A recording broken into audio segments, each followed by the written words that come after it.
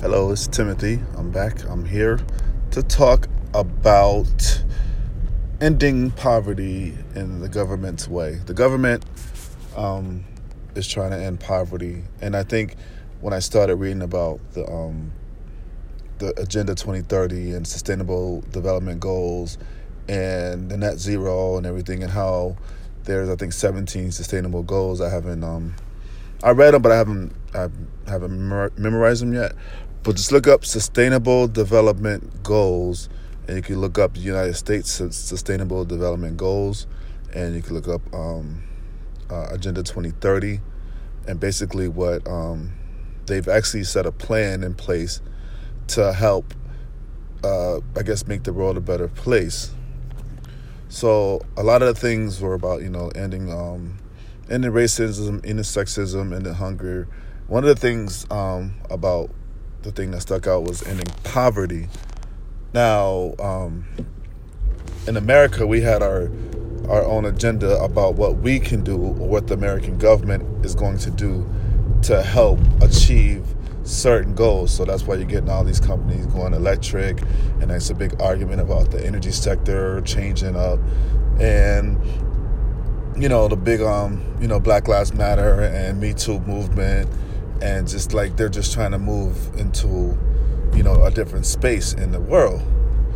The poverty one sticks out to me the most because it seems like there's two different ways of going about doing it. So with COVID and all the things that's happened since COVID, and now all the stimulus packages that are being placed, that are being set out because of COVID, is a way for the government to try to help end poverty. Now, there seems to be, what I thought was interesting was that poverty was about the monetary gain that a person has. For instance, our poverty line is, I think, 17,000, and I think it's like 20-something thousand per family. Now, Joe wants to make a tax break to where you get $3,600 a year extra income, but as a tax break, as a kind of like a child tax credit if you're a family. So, say for instance you're a family and you wanted to file your taxes, you'll get an extra $3,000, but they want to do it as a monthly check for $300. So that's like, and then when you read about why he's doing that particular amount, it's because it says that would get I think it's 17 to 20 million families out of poverty, which the poverty is not the mental state. Poverty is the actual amount of money that we consider in America to be considered poverty. So it doesn't mean they're not going to be poor. It just means that they're going to be above the poverty line.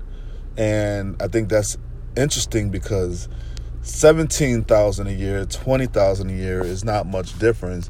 But to say, hey, we have these many people that are not in poverty anymore, on the outside looks like, oh, they did a great job.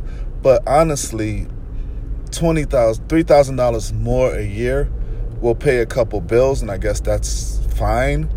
But it's not going to end like poverty. People are still going to be poor because you don't have poverty. To me, is like the accessibility to purchase things that can help you make money, whether that's food or like business or some kind of like property or anything that you can purchase that you're not getting in that parking spot. I guess he's really gonna try, but anyways, you're not getting in there. Anyways, I'm going around. So no, it's not happening. Anyway, so poverty is the money that you can make that's gonna say we're out of poverty. Even though, even making $30,000-$40,000 a year in a lot of places is still poor.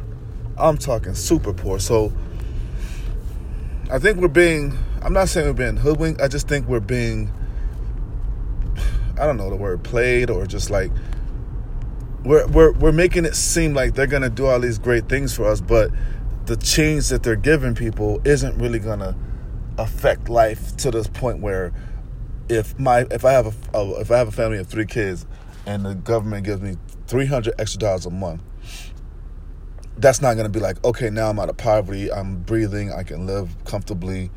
No, you can pay a couple extra bills with it, and then that's it. You're still going to be poor. So now the minimum wage hike is the other side of it, because if the government will approve the $15 an hour minimum wage hike, that will put the responsibility of paying people on the businesses. So if you have a $15 an hour minimum wage, that's an extra. Let's say if it's like $10, you're making $10 an hour now, and that's what 10 times 40 is 400 times 52 is 20,800, and you add 15 times 40 is 600. So you added 200 a week times 52 weeks. So you added another 10,000 a year. So you're looking at almost $30,000, $31,000 a year. Now that comes out of a business's bottom line. So if you're making $10 an hour and then it goes up 15, and then you're making now $10,000 more dollars a year than you were making last year, that's a pretty significant amount of money, But the businesses are not going to want to pay every single person an extra $10,000 a year. So imagine you have 12 employees and they're making $10 an hour, and now you go up to $15 an hour, so 12 times 10,000. Now you're looking at an extra $120,000 a year in payroll. That is a lot of money. Not a lot in terms of like Amazon or like, somebody like that, but a paper company or a restaurant or whatever, will probably balk at that, because it's like, I can't afford to pay an extra $120,000 a year to my employees, because that's a lot of money.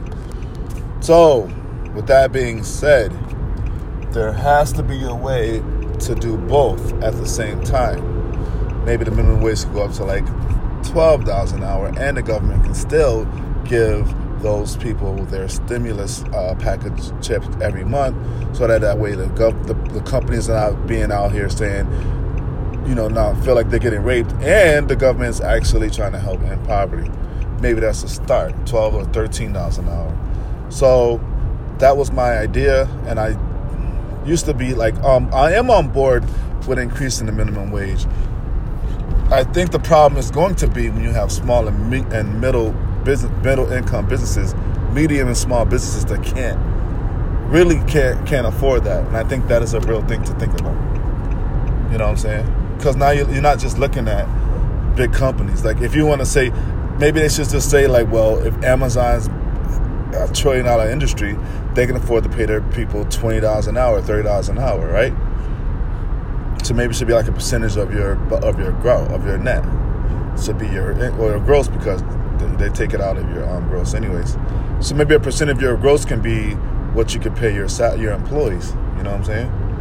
That way, because the conglomerates are still making billions and trillions of dollars, and they can afford to up their wage to 15, 20, 30. They could probably pay everybody like $30 an hour and still be straight.